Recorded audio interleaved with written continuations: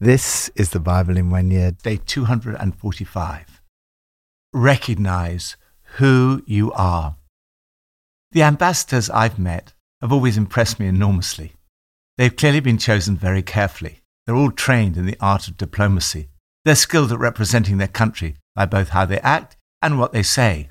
To be an ambassador is an immense privilege. An ambassador is a minister of the highest rank sent to a foreign court to represent the sovereign or country. A British ambassador is a minister who represents king and country wherever they're sent. Paul writes that we are Christ's ambassadors. The Greek word translated as ambassador shares the same root as presbyter, which is one of the words used to describe church leaders. Whether you are in a recognized leadership role in the church or not, you are an ambassador of Christ, with the extraordinary privilege and responsibility of representing Jesus in this world. You are God's representative on earth.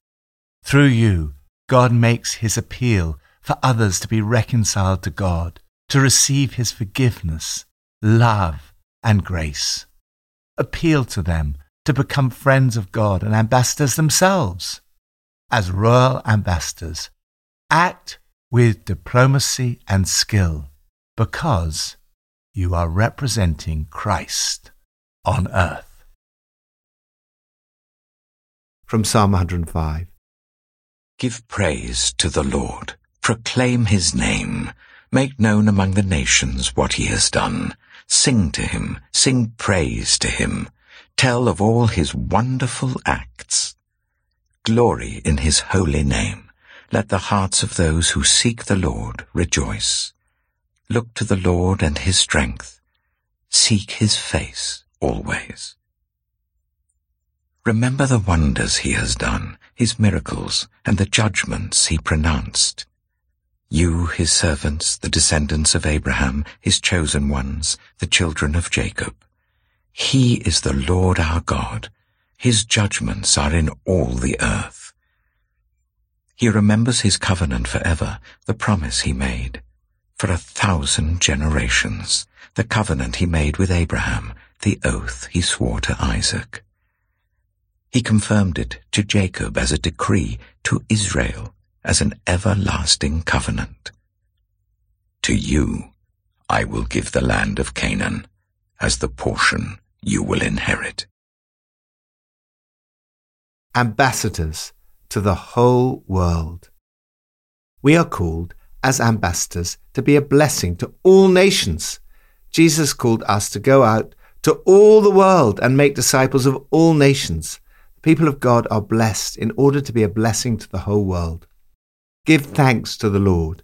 Call on his name. Make known among the nations what he has done.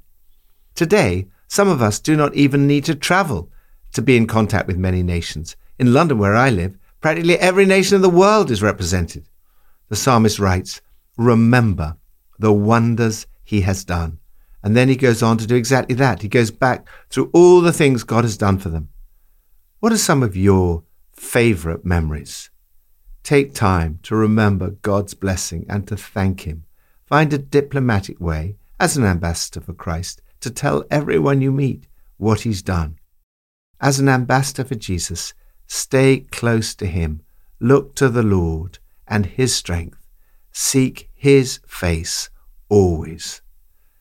Lord, thank you for all the amazing wonders you have done for me. As I look to the days ahead, help me to make known among the nations what you have done. New Testament, from 2 Corinthians 5 and 6. Since then we know what it is to fear the Lord, we try to persuade others. What we are is plain to God, and I hope it is also plain to your conscience. We're not trying to commend ourselves to you again, but are giving you an opportunity to take pride in us, so that you can answer those who take pride in what is seen, rather than in what is in the heart. For if we are out of our mind, as some say, it is for God. If we are in our right mind, it is for you. For Christ's love compels us, because we are convinced that one died for all, and therefore all died. And he died for all, that those who live should no longer live for themselves, but for him who died for them and was raised again. So from now on we regard no one from a worldly point of view. Though we once regarded Christ in this way, we do so no longer. Therefore, if anyone is in Christ, the new creation has come, the old has gone, the new is here. All this is from God, who reconciled us to himself through Christ and gave us the ministry of reconciliation. That God was reconciling the world to himself in Christ, not counting people's sins against them. And he has committed to us the message of reconciliation. We are therefore Christ's ambassadors, as though God were making his appeal through us. We implore you on Christ's behalf, be reconciled to God. God made him who had no sin to be sin for us, so that in him we might become the righteousness of God. 2 Corinthians chapter 6. As God's fellow workers, we urge you not to receive God's grace in vain. For he says, "In the time of my favor I heard you, and in the day of salvation I helped you." I tell you, now is the time of God's favor. Now is the day of salvation. Ambassadors with an urgent message. We are all Christ's ambassadors. Paul, as an ambassador of Christ, seeks to persuade people about the truth of the gospel. This is a big responsibility. It's urgent. Take it seriously. It's no light thing to know that we will all one day stand in the place of judgment. That's why we work urgently with everyone we meet to get them ready to face God. God makes his appeal through you. God could have made his appeal direct or through angels. Instead, he's chosen to do it through you and me. God has given us the task of telling everyone what he's doing. Paul writes, "We implore you on Christ's behalf, be reconciled to God, become friends with God. He's already a friend with you." First, love is the motive. For Christ's love compels us. His love has the first and last word in everything we do. You're called to live a life of love. First, love for Jesus, who died for us so that we should no longer live for ourselves, but for him. Second, love for others, because we are convinced that Jesus died for them. One man died for everyone. Second, love is the message. The message is God loves you. He welcomes you with open arms because Jesus died for you. You can be a friend of God. You can approach him boldly and confidently as often as you choose. The message is all about reconciliation. Reconciliation is about restored friendship in a relationship of love with God and with one another. It's a huge privilege and joy to see people reconciled to God and to one another, especially in marriages, families, and other broken relationships. It's made possible through Jesus' death and resurrection.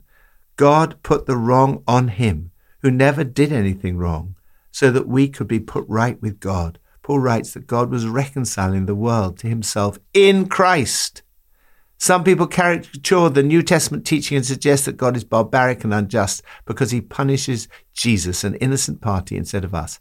This is not what the New Testament says. Rather, Paul writes, God was in Christ. He was himself the substitute in the person of his Son to make it possible for us to be restored in a relationship with him. As a result, if anyone is in Christ, there is a new creation. The old has gone, the new has come. As the New Living Translation puts it, those who become Christians become new persons. They're not the same anymore, for the old life is gone, a new life has begun. Third, love is the means.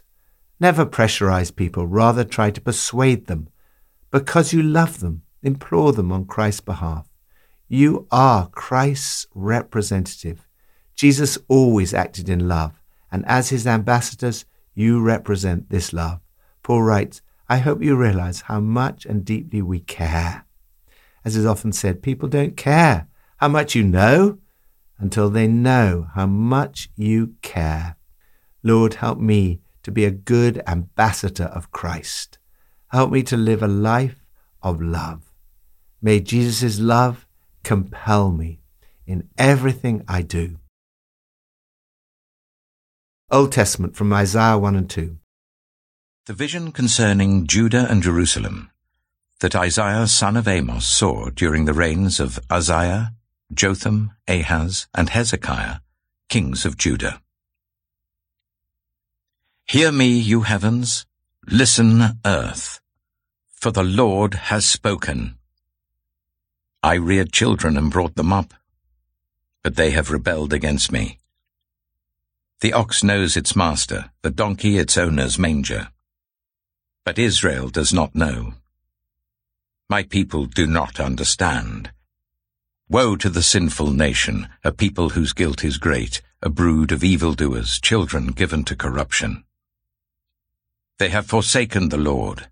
They have spurned the Holy One of Israel, and turned their backs on him. Why should you be beaten any more? Why do you persist in rebellion? Your whole head is injured, your whole heart afflicted. From the sole of your foot to the top of your head, there is no soundness, only wounds and bruises and open sores, not cleansed or bandaged or soothed with oil.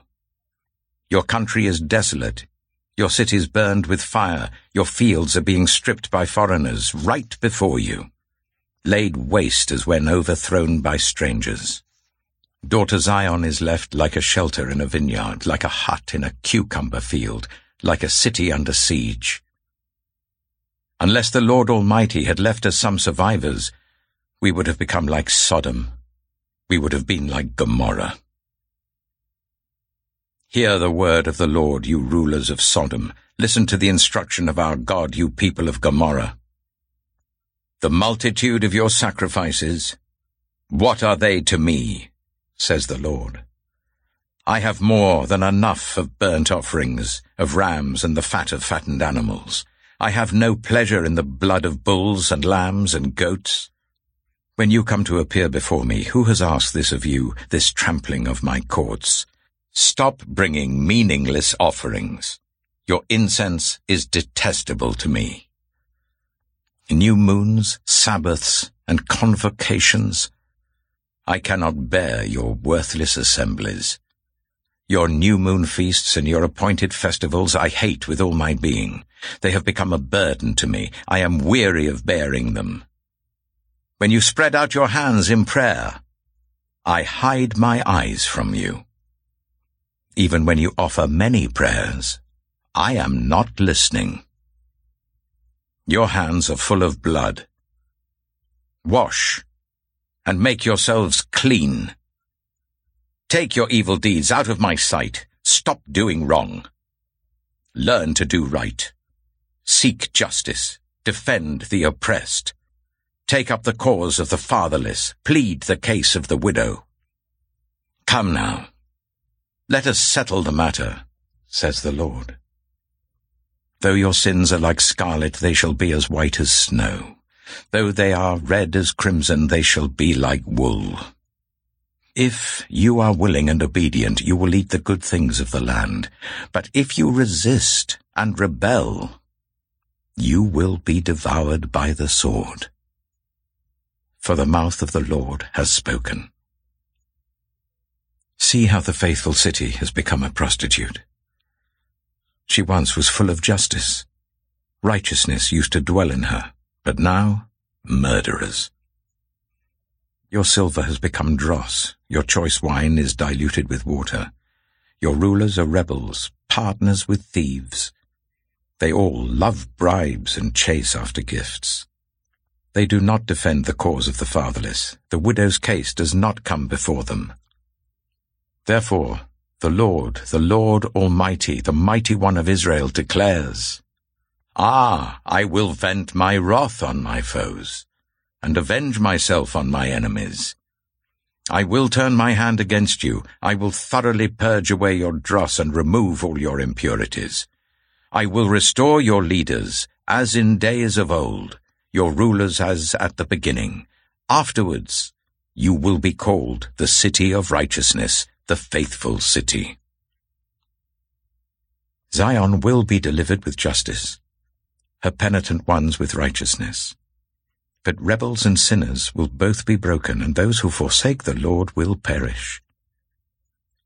You will be ashamed because of the sacred oaks, in which you have delighted. You will be disgraced because of the gardens that you have chosen. You will be like an oak with fading leaves, like a garden without water. The mighty man will become tinder, and his work a spark. Both will burn together, with no one to quench the fire. Isaiah chapter 2. This is what Isaiah, son of Amos, saw concerning Judah and Jerusalem. In the last days, the mountain of the Lord's temple will be established as the highest of the mountains. It will be exalted above the hills, and all nations will stream to it. Many peoples will come and say, Come, let us go up to the mountain of the Lord, to the temple of the God of Jacob. He will teach us his ways, so that we may walk in his paths. The law will go out from Zion, the word of the Lord from Jerusalem. He will judge between the nations and will settle disputes for many peoples. They will beat their swords into plowshares, and their spears into pruning hooks. Nation will not take up sword against nation, nor will they train for war any more. Come, descendants of Jacob, let us walk in the light of the Lord. You, Lord, have abandoned your people, the descendants of Jacob. They are full of superstitions from the east. They practice divination like the Philistines and embrace pagan customs. Their land is full of silver and gold. There is no end to their treasures. Their land is full of horses. There is no end to the chariots. Their land is full of idols. They bow down to the work of their hands, to what their fingers have made. So people will be brought low and everyone humbled. Do not forgive them. Go into the rocks, hide in the ground, from the fearful presence of the Lord and the splendor of his majesty. The eyes of the arrogant will be humbled and human pride brought low. The Lord alone will be exalted in that day. The Lord Almighty has a day in store for all the proud and the lofty, for all that is exalted, and they will be humbled. For all the cedars of Lebanon, tall and lofty, and all the oaks of Bashan, for all the towering mountains and all the high hills, for every lofty tower and every fortified wall, for every trading ship and every stately vessel. The arrogance of man will be brought low, and human pride humbled. The Lord alone will be exalted in that day, and the idols will totally disappear. People will flee to caves in the rocks and to holes in the ground from the fearful presence of the Lord and the splendor of his majesty when he rises to shake the earth. In that day people will throw away to the moles and bats their idols of silver and idols of gold which they made to worship. They will flee to caverns in the rocks and to the overhanging crags from the fearful presence of the Lord and the splendor of his majesty when he rises to shake the earth. Stop trusting in mere humans who have but a breath in their nostrils. Why hold them in esteem? Ambassadors of holy love. The characteristic name for God in Isaiah is the holy, writes Eugene Peterson. Holiness is the most attractive quality, the most intensive experience we ever get of sheer life, authentic, first-hand living, not life looked at and enjoyed from a distance. Holiness is a furnace that transforms the men and women who enter it. Isaiah's message is about God's holy love for his people. God loves his people more than any parent loves a child. Yet Isaiah says, "For the Lord has spoken. I reared children and brought them up, but they have rebelled against me." He goes on to speak of all the ways in which his children have rebelled, their unfaithfulness, the injustice they allow, and their failure to look after the widows and orphans. God's desire is for holiness. Sweep your lives clean of your evil doings, so I don't have to look at them any longer. Say no to wrong. Learn to do good. Work for justice. Help the down and out. Stand up for the homeless. Go to bat for the defenseless.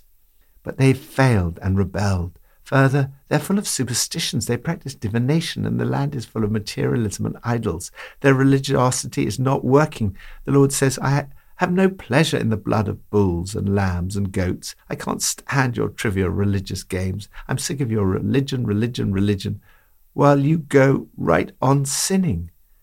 Yet God does not abandon them. He says, come now, let us reason together. If your sins are blood red, they'll be snow white. If they're red like crimson, they'll be like wool. He promises, afterwards you'll be called the city of righteousness, the faithful city. Zion will be redeemed with justice, her penitent ones with righteousness. Like Micah, he promises justice and peace will come. But how? How can we, who are sinful and rebellious, be made righteous? How can we, whose sins are like scarlet, be made white as snow? How will these remarkable promises of the Old Testament be fulfilled? Only in Jesus do we find the solution. The Old Testament prophets foreshadow what was to come. The New Testament tells us how. In today's New Testament passage, we read how God made him, Jesus, who had no sin, to be sin for us, so that in him we might become the righteousness of God. Jesus, who had no sin, was made sin for us on the cross, so that in him, though our sins are like scarlet, we could be made white as snow and become the righteousness of God. You become friends with God and an ambassador for Christ. Lord, thank you for the immense privilege of being your ambassador, able to take your message to a world that desperately needs forgiveness and hope. Pippa adds, in Isaiah chapter 2, verse 3, it says, come, let us go up to the mountain of the Lord, to the house of the God of Jacob. He will teach us his ways, so that we may walk in his paths. As September begins again, life gets really busy, and I'm aware that there's so much going on and so many plans to make. I want to walk in God's paths this September. I want to hear his voice and bring myself again to God to say, teach me your ways, Lord, and what exciting paths have you in store for me this September?